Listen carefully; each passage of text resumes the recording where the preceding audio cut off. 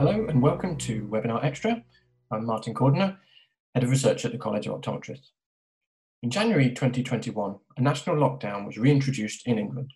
Now, the whole of the UK is in lockdown, and in accordance with each nation's government directives, primary care is open and optometry remains in amber phase.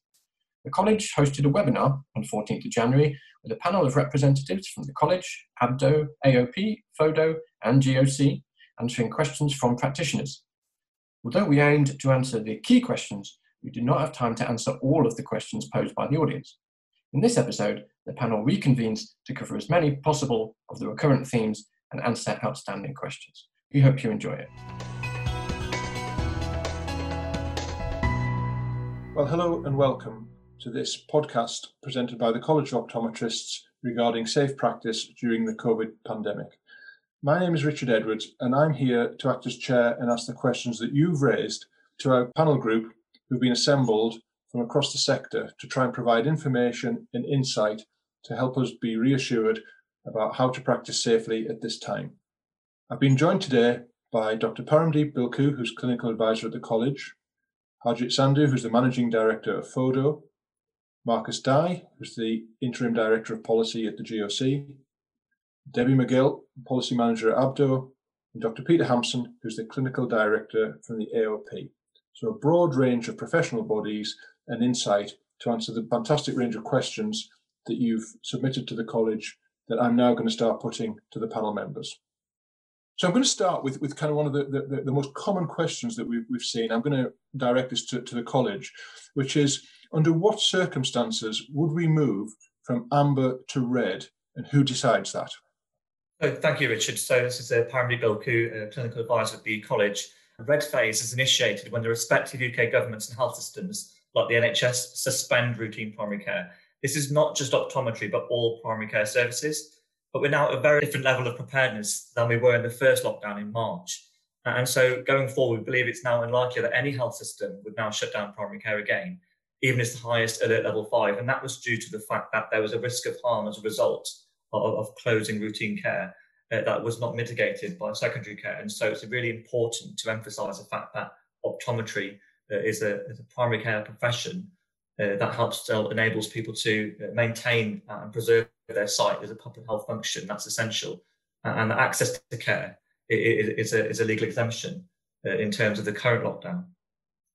So just to be clear, the decision making from that move to amber to red does not sit with anybody within the optic sector. These are decisions that are made out with the optic sector, but which affect the optic sector. Is that correct? That's correct, yes. So it would be the UK governments and the respective nations and their healthcare systems that make that decision about routine primary care. Right, thank you. Okay, next question. I'm going to stay with Paramdeep on this one. So is it acceptable practice to cancel a routine appointment in order to see an urgent case if it arises?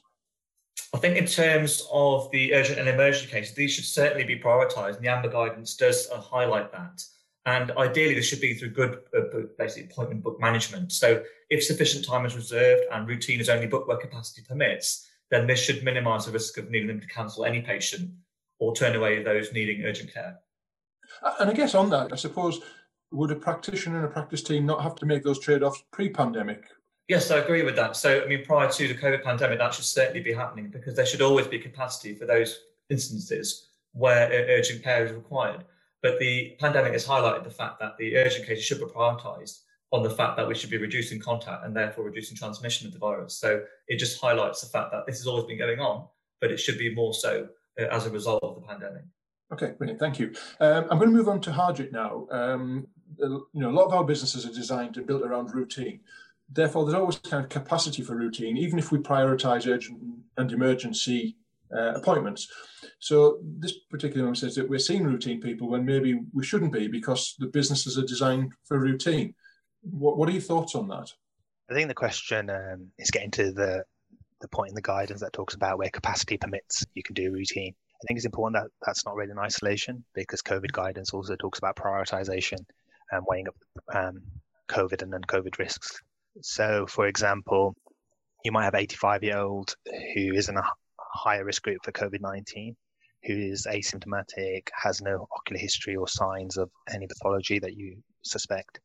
And in those cases, on an individual triage basis, you might decide, with the patient to delay the care. And in other cases, people are put on what we say is routine, but we're put on a recall for a specific time period, often for a specific reason. And in some cases, it might be appropriate to call them forwards with all the safety measures in place. So I think, again, you have to read everything in the context of the wider guidance.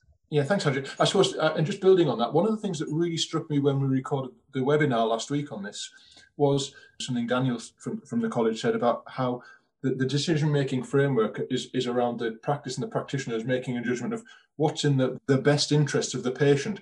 And I think that was slightly different perhaps to the perception that, we should be limiting ourselves to urgent kind of cases. Is it that best interests? Is that the phrase that everyone should be focused on when they make their decision about seeing people? I think so. And I think there's another thing, Richard. I think we have this terminology of routine site test when, people are booked in for site tests in the future by fundamentally optometrists at the end of a site test. And they're making judgment calls of when that person needs to come back. So when people do come back, the triage process should help identify when it's in the patient's interest. Okay, interesting question that has cropped up before, which is the vast majority of optical practices are reliant on retail sales. The sale of the appliance is critical in remaining economically viable. But the retail side of the business, which is separate from the emergency and urgent cases that we're discussing, this particular member suggests that logically there's no reason why the retail side of the business should be treated differently to other retail outlets, which are currently subject to full lockdown in view of soaring infection rates. What are your thoughts on that, Harjit? I think there is a difference between opticians and general retailers. For example, opticians provide medical devices. They're not general retailers. And audiologists too. So it's not just opticians that are in this group. If you look at the exemptions, they are really wider and allow all medical related health premises to remain open. And there's a wide group of providers in that. I think opticians also operate on an appointment basis at this stage. So there's not general browsing like there would be in retail. And we also have more stringent IPC measures and higher grades of PPE than general retail does. So, an optician practice is, other things being equal, safer than the average retail outlets. And we can see that in the very big difference between IPC measures for healthcare environments versus the general government guidance for COVID secure guidance for retail premises. So there are differences. So it's absolutely right to question, is it safe? Yes, but there are fundamental differences. And each of the countries have weighed that up in who they allow to remain open. Peter? Obviously, the retail side is what allows us to provide the appliances and to correct people's sight. So if we close it completely, we wouldn't be able to fulfill a large part of our core function. So we sort of have to keep it open because of that, if nothing else. I'm going to come back to the college. There's a question here around guides. Is it ethical or professional for the college to promote routine eye tests at a time when it's encouraging the public to break the lockdown, which is the law and not just advisory in brackets, for no good reason if they are asymptomatic, when vaccinations are only a matter of weeks away and emergency eye care is easily accessible if needed? I think firstly, the public are advised by the government that they should continue to attend medical appointments, and that is an exemption made in the legislation. I think the lack of access to primary care across all settings, that has caused significant harm through increased preventable sight loss by stopping routine testing in the first lockdown. And so secondly, a legal exemption to the current lockdown in all UK nations is accessing medical appointments such as eye care. So if the patient contacts a practice about routine eye care and they are asymptomatic, then they should be offered to postpone their appointment, particularly if they are high risk of contracting the virus. Okay, so again, we're back to this critical point, is this root thing about, where capacity permits and it's in the patient's best interest, it's fine, but it is that, that judgment call about patient's best interest that kind of stands out for me in that particular response. I'm going to bounce back to Harjit now. Is it okay for providers and practices to be bombarding people with repeated reminders and advertising, encouraging them to come in now rather than wait a month or two when there will be less pressure on the system? I think just on bombarding anybody with marketing, I don't think it's appreciated in normal times, and it won't be appreciated now as a general principle. In terms of actual reminders, I think there's a few points to pick up here, and I think they need to be separated out a bit. In all cases, it's important that you follow COVID-19 guidance. So making someone aware that they're due an appointment doesn't mean that should automatically result in a face-to-face appointment at the end of it. Making sure they're aware might lead to a whole series of steps where it helps you prioritize.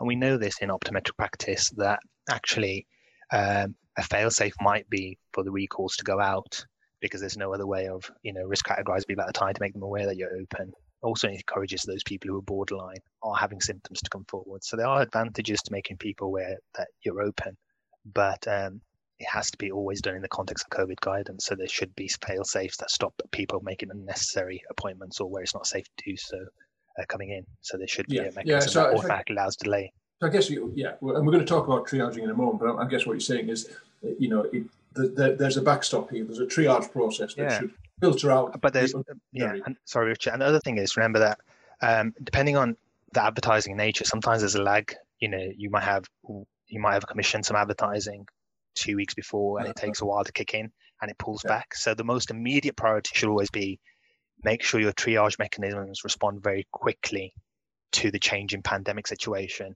and make sure your advertising and promotion stuff is updated as soon as possible for it to be appropriate for that stage of the pandemic. And there might be a lag there, and you'll often see over the week, 2 weeks after a change, the wording changes in adverts. I'm going to come back to the college, because I've got a question around college guidance here.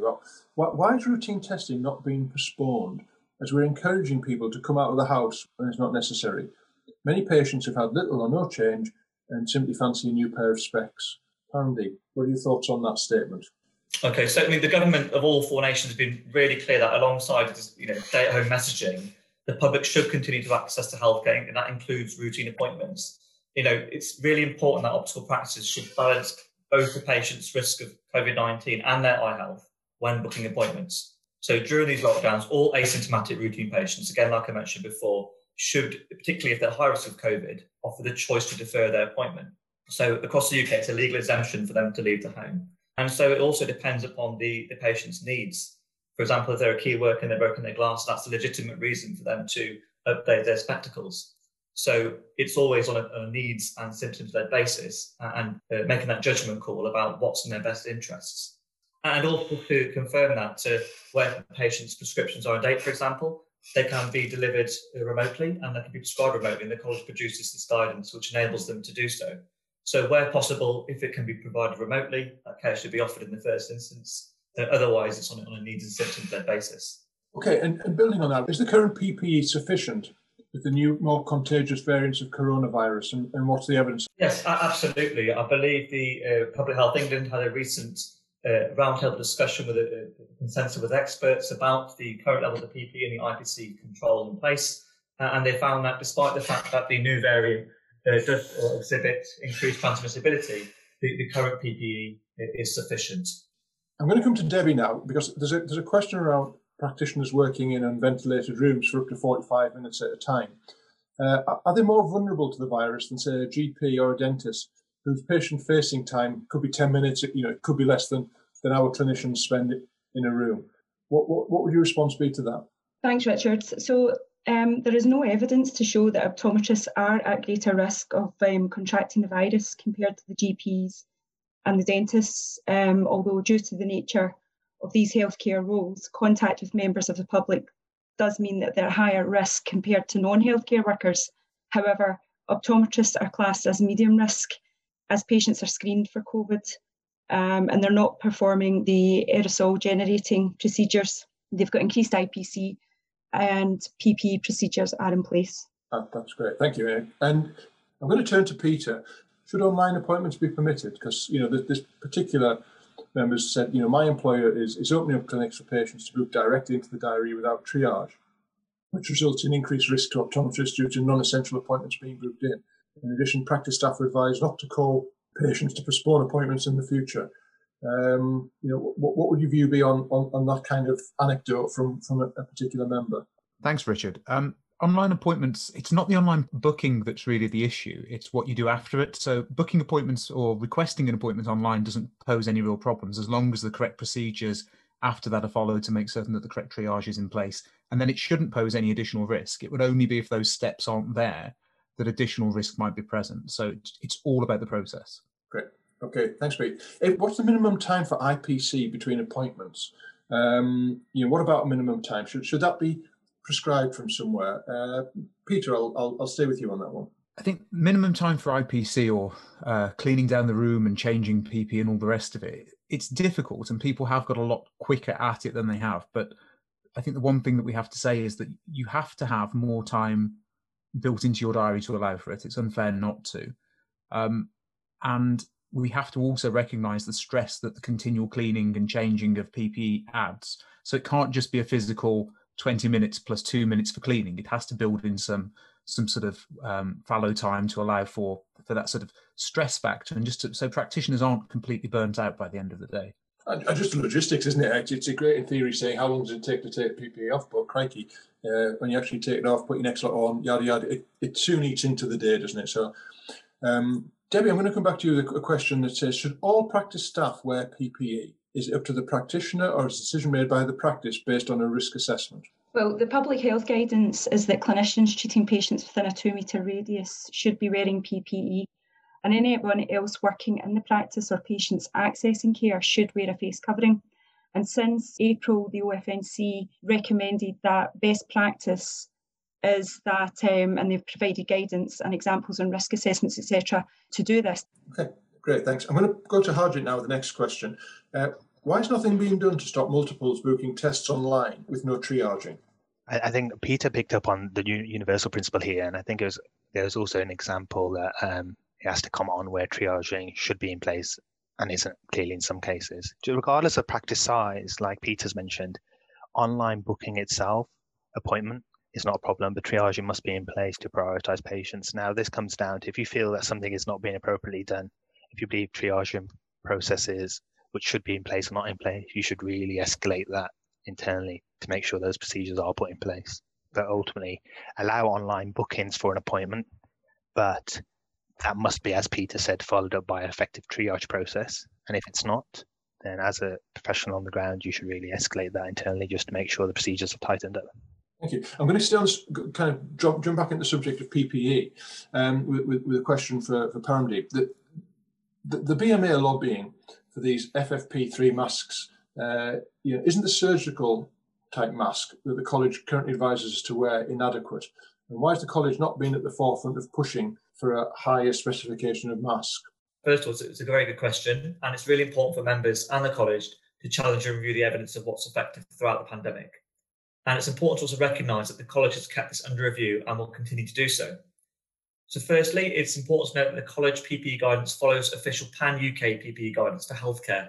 That means that this is the only official PPE guidance in the UK for healthcare settings.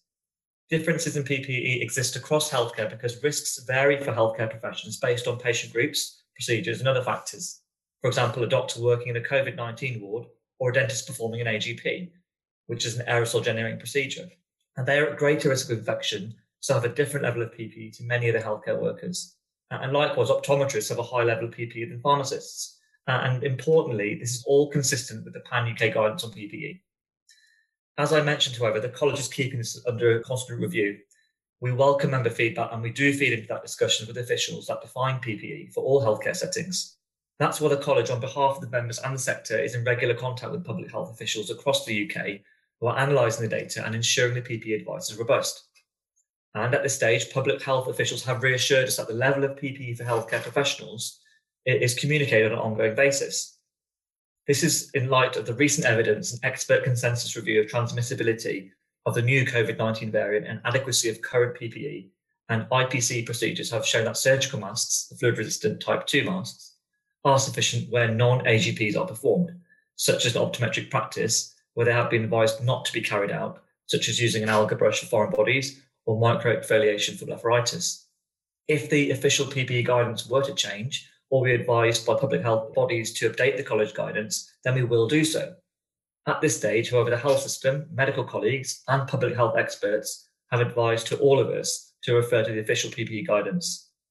As a college, we support this pan-healthcare approach. And for example, we don't want to be in a situation where we were in the first wave, where colleagues at the greatest risk of COVID cannot get the PPE they need. So it's important that we encourage your questions to continue to be asked about IPC measures and PPE. We'll read all of these and feed into the discussions, but at the same time, please continue to follow official guidance, which you can find on the college website. And I guess there's a kind of follow-up to that. Why does wearing PPE and carrying out effective IPC systems, why does that not completely prevent transmission?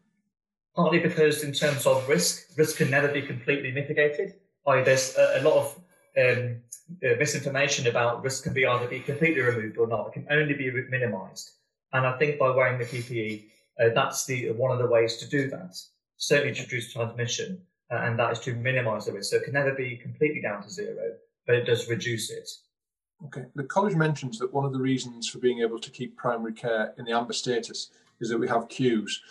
So what difference does it make in different parts of England? So, for example, in Northumberland, where the local CCG has not commissioned a queue system or any other type of MEX service, we've got some local variants here, apparently. What would your advice be to members faced with those kind of local variations?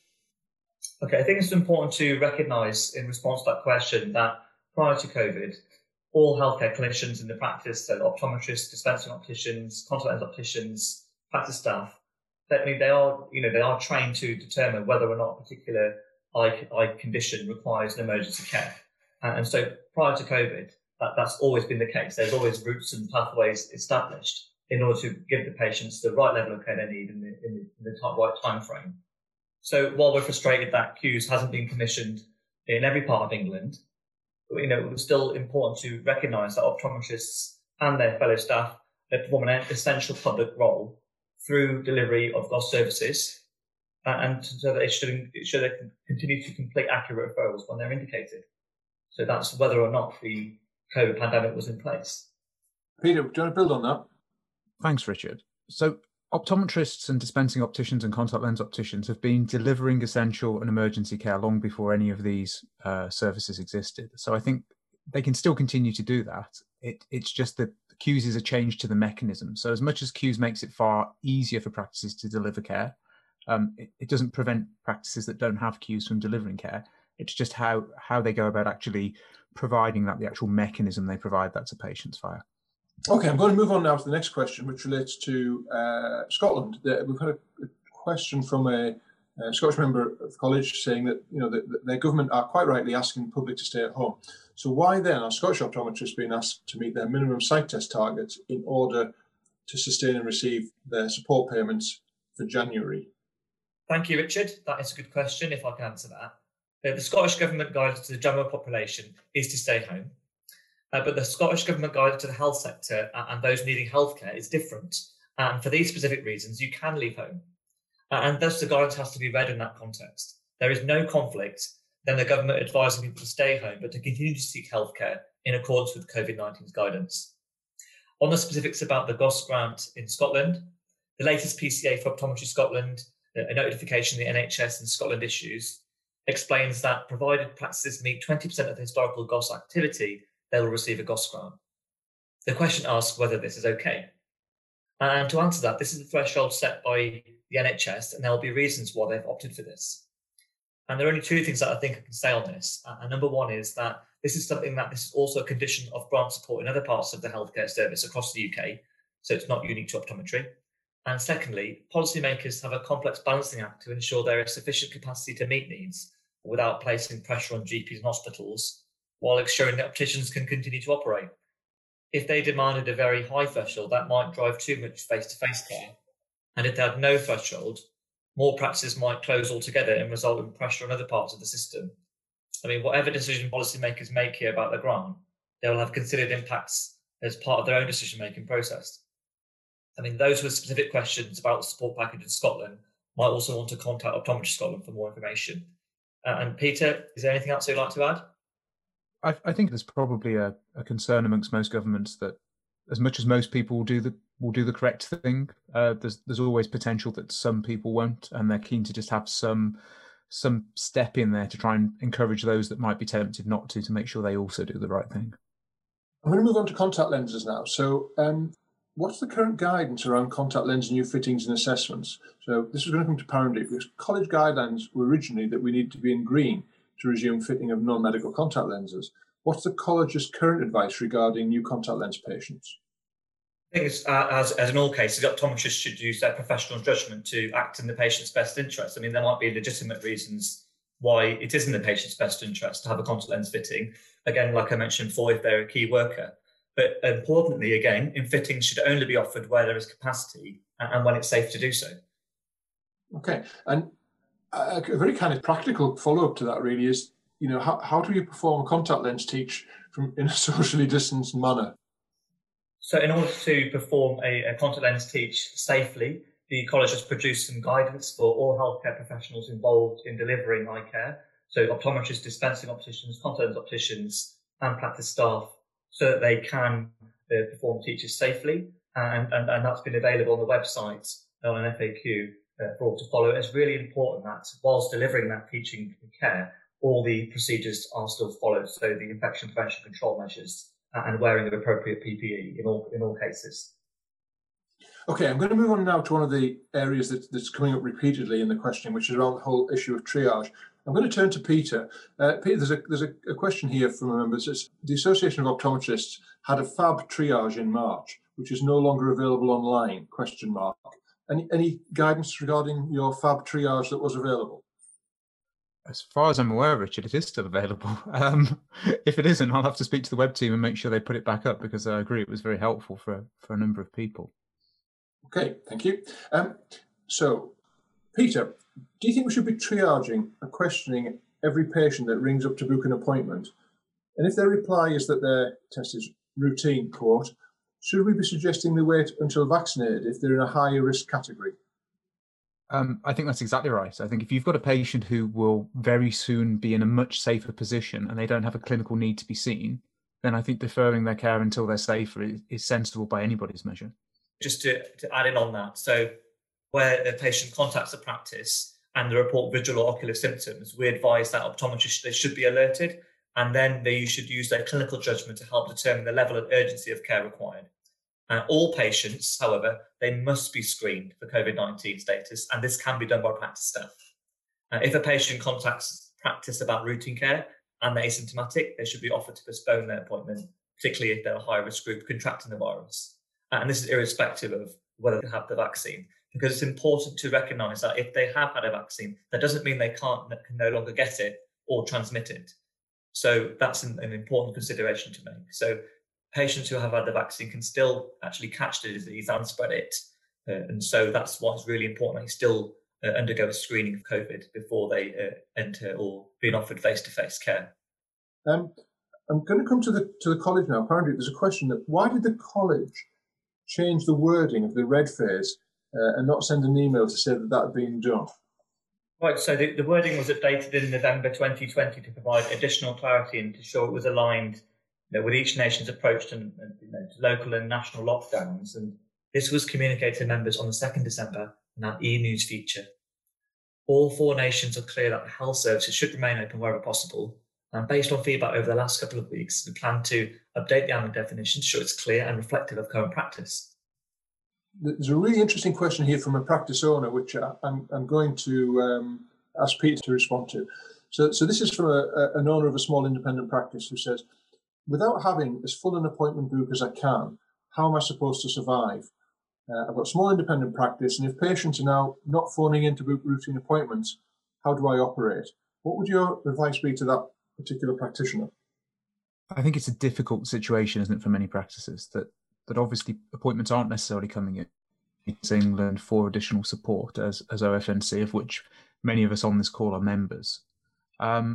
I think for now, you've got to take advantage of the options that are out there. So if you can furlough some staff, you've got to do that. You've got to look if there are any local grants you can apply for, and just understand that hopefully this will be relatively short term and things will pick up once staff members have been vaccinated and patients in some of the categories have been vaccinated. Hopefully those numbers will improve and we can start taking on some of the care out of the hospital, and hopefully practices can then bounce back quite strongly. My practice owner is now phoning patients who missed routine appointments to fill the clinics. I don't think this is within the guidance. So, Harjit, what would your response be to a practitioner who's got a practice manager who's phoning people who missed appointments? I think there's a difference. It's a bit like the online discussions we've had backwards in a way, that if you're going to go through your case records and decide who meets the definition of your local priority criteria and who you're going to remind that you are open and they can come and see you, provided it meets your clinical triage criteria, that's one way of doing it. If a blanket recalling of everybody without assessing for risks and benefits is not something that any of the guidance says do. And you might see this more so in practice where you don't have online bookings. There has to be some mechanism by which they're going to recall their patients. You might have it in practices that you don't have an automatic mail-out system to remind people they're open. So it can be a legitimate way of getting in touch with patients, but then the triage process still has to be the same. Now, I'm going to move on to the next question. Where does the government say the public can access routine care if asymptomatic? This contradicts the stay at home unless necessary message. Put quite simply, I don't believe the government has said that. Paramdeep. I think there's a clear distinction between public health messaging and the stay-at-home advice that's been given. For example, it's very different between meeting your mates at the park, meeting people outdoors or in an enclosed space versus accessing medical appointments.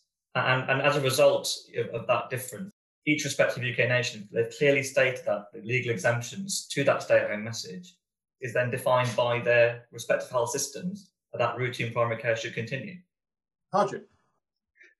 So that's a really good question. I think, first of all, the legislation, the COVID legislation is very clear. Opticians can remain open.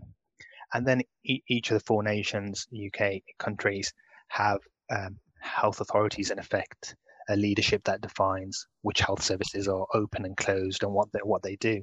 And so whether it's NHS England, NHS Wales, NHS Scotland, or the health service in Northern Ireland, there's explicit guidance out there with each of those health leaders informing opticians to remain open as part of primary care, to follow COVID guidance, and that they can see routine patients where capacity permits. So it is explicitly stated in each of the countries.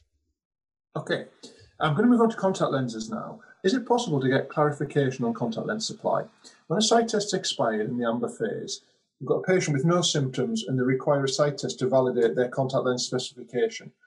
What are your thoughts on that? I think the supply, in all cases, you must take into account the patient's needs and their clinical judgment to exercise, whether or not a new refraction is necessary in all cases. But due to the pandemic, the GOC have issued easement statements that explain that contact lenses can be supplied with an expired specification, provided you're acting in their best interests, there's clinical need, and you're balancing the risk of contracting the virus by attending against the risk of supplying with an expired prescription. So you're using your clinical judgment then to make a call about what's in the best interests for that patient. And Marcus, at the GOC, do you want to just remind listeners where they can find the GOC easement statement? Because I have to say, I think there's some really good stuff on that part of the GOC website, which gives us some guidance in this kind of rapidly changing environment that we're working in. Yep, so all of our statements on COVID are available on our main public website, and there is a link on the main page, which includes the statement that Paramdeep referred to in relation to supply of contact lens and spectacles on out-of-date prescriptions. So, Peter, do you want to build on that?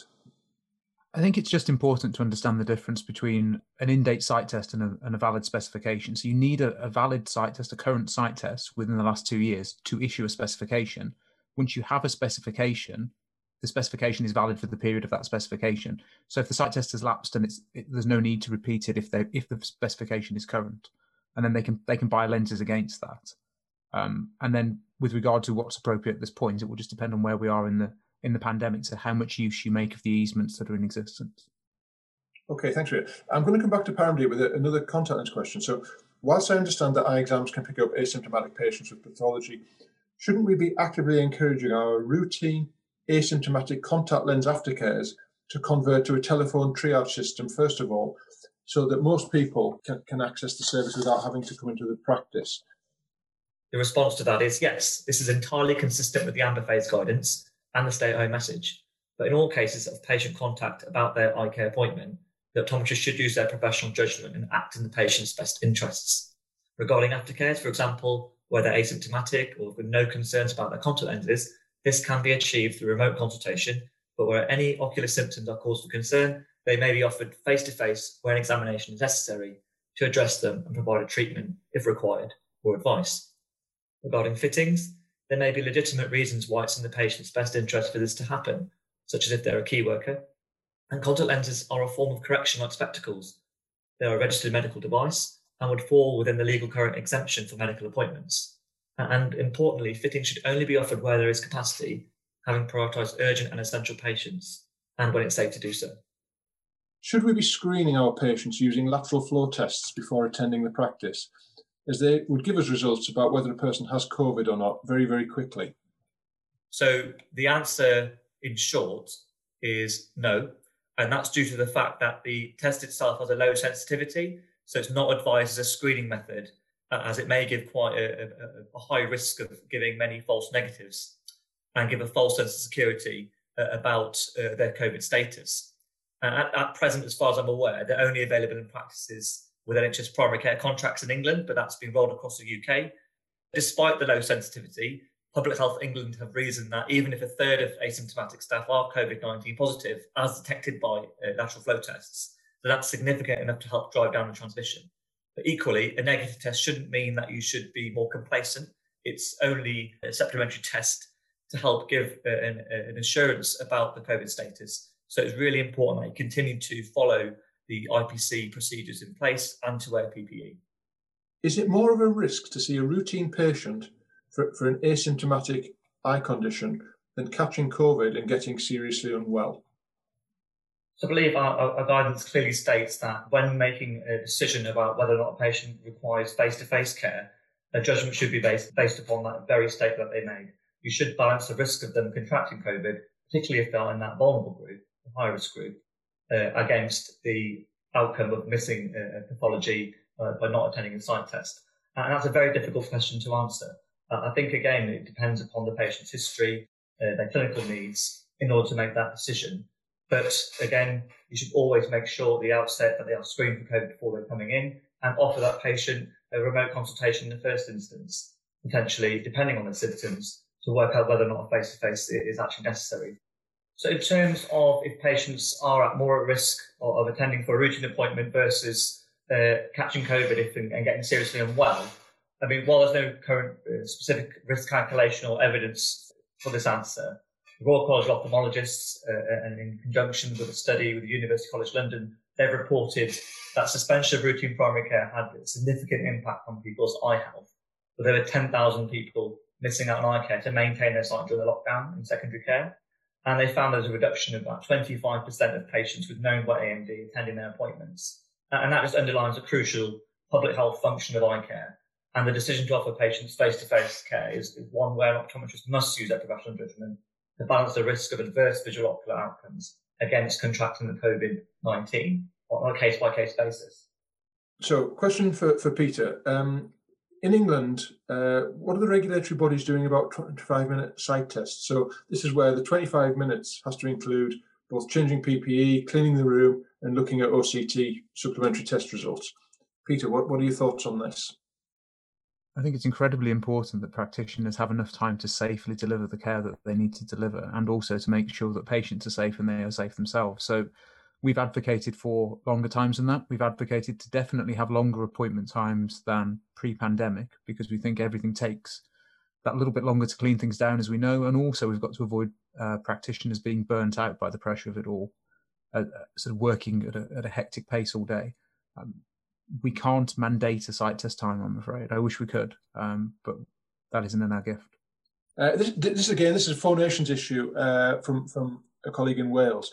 The question is there a difference in advice in Wales and England on whether to see an asymptomatic shielded patient if there's capacity for routine or not? Do we postpone a shielder in Wales or not? Okay, so Welsh Government and Optometry Wales have advised that higher-risk patients should contact their medical teams, NHS 111, rather than optometrists in the first instance to help them make an informed decision to seek eye care by balancing the risk of contracting COVID-19 by leaving the house against the risk of visual or ocular concerns. Where they do contact the practice to seek eye care, optometrists should use their professional judgment to determine the level of care and urgency they require.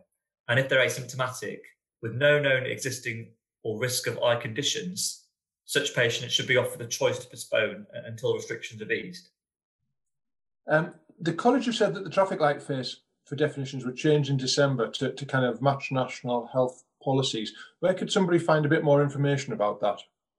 So to help our members understand how each nation's tiers and levels relate to the college's red and amber phase, we've reviewed and updated the definitions. In order to enter the college's red phase, a nation's government or health system should specify a restriction of primary care services. Eye care and routine sight tests are an essential public health function, will should continue to be available for the public to access wherever possible, providing it is safe to deliver. The UK government alert levels relate to the degree of circulation of the virus, while the tier levels in each UK nation relate to the actions taken to mitigate transmission. Thus, like the tier levels in each UK nation, the college's traffic light system relates to the actions to be taken by optometric practices to reduce transmission while maintaining access to and delivering eye care safely and effectively. And this has all been summarised in our COVID guidance online, together with detailed advice about how to adapt your practice during the red and amber phases. What should I do about a patient who has symptoms of sight loss, such as floaters and flashes, but who may also have symptoms indicative of COVID-19? Paramdeep. Yes, so where they have symptoms suggestive of their COVID status and are positive without screening, in the first instance, that patient should not be attending practice at all. I mean, firstly, that's to reduce the transmission, of course, but also to ensure the safety of other staff and patients. Now, if they report symptoms of an urgent eye condition that requires care, it depends on the UK nation that you are in. For example, in Scotland, it's mandated that you must be triaged or assessed by optometrists prior to referral to a hospitalised centre. But of course, that can only be delivered remotely. But in other areas of the UK, in the first instance, you should contact your local hospital eye department or ask for advice about how to manage such a patient. But in any case, they should not be attending the practice. I'm going to go on to a question now about tonometry. Am I safe to use a mask with a pulsar tonometer, or is this an aerosol generating procedure? Paramdeep. Yes, so I mean, at the beginning of the pandemic, there's quite a lot of uncertainty about the status of NCT and also for phacoemulsification in cataract surgery as to its status as whether or not it's an aerosol generating procedure. And the guidance from Public Health England wasn't really specific about what the criteria was to meet that standard. So initially, it was advised not to use them. Some evidence showed that there was a very low prevalence of the viral load within active conjunctivitis patients and also those with COVID on the ocular surface and in the tear film. And as a result, the NCT is unlikely to pose a significant risk without active COVID or conjunctivitis and therefore can continue to be used now. So it's important, though, that the risk assessment has been conducted in the first instance and that should always follow the IPC procedures, particularly for that tonometer. But it's important that we recommend that the head is wiped with appropriate disinfectant and to perform 3 puffs between each patient to clear the tip. And with respect to wearing a mask, we recommend all practice staff to wear a type 2 fluid-resistant surgical mask when they're providing care. Okay, I'd like to turn now to an issue that's become quite high profile in some of the questions we're getting around whistleblowing. I'm going to ask Marcus from a GOC perspective. I've got a comment here from somebody who says, if I whistleblow, I'll be sacked. What protections do I have? Well, you do have some protections. So obviously we are concerned with the ability for our registrants to be able to speak up. And the easiest way to resolve issues and concerns in practice is to be able to do that at a local level and resolve those in conjunction with your employer. But sometimes you may need to escalate those to other organisations. If you're unable to resolve these issues at that level, then there is the ability to raise a protected public interest disclosure, which some people refer to as whistleblowing, and that is protected by the Public Interest Disclosures Act 1998 in England, Wales and Scotland, and the Public Interest Disclosure Order in Northern Ireland.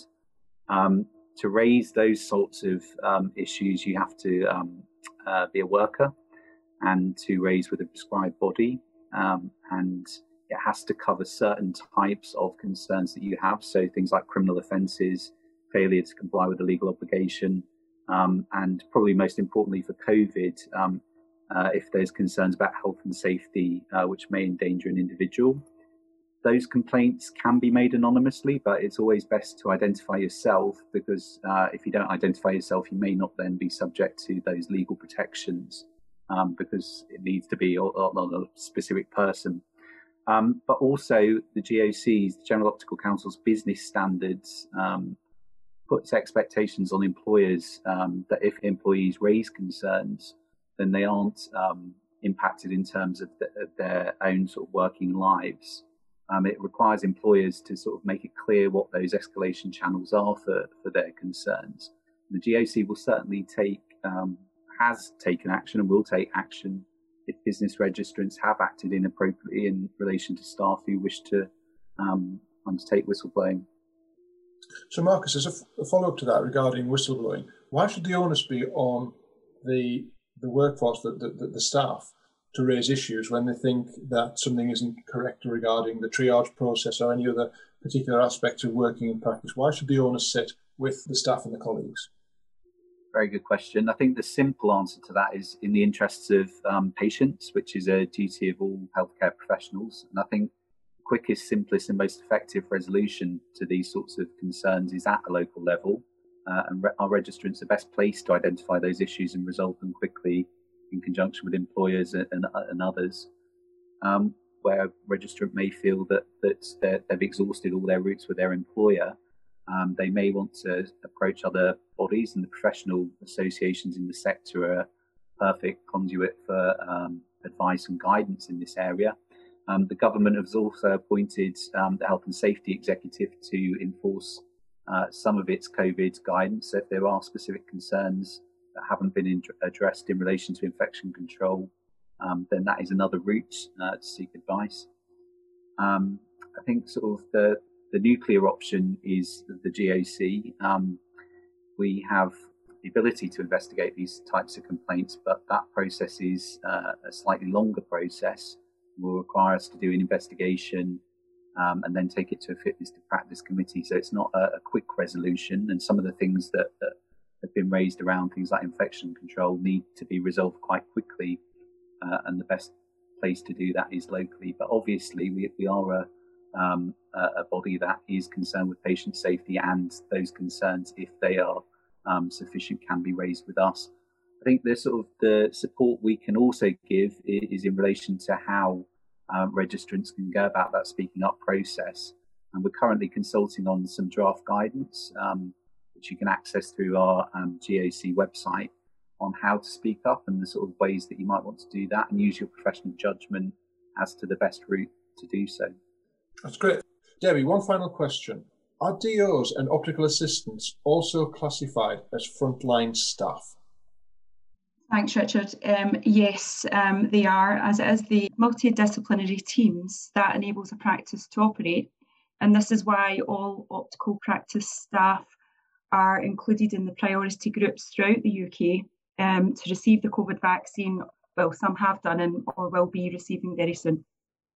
Brilliant, thank you.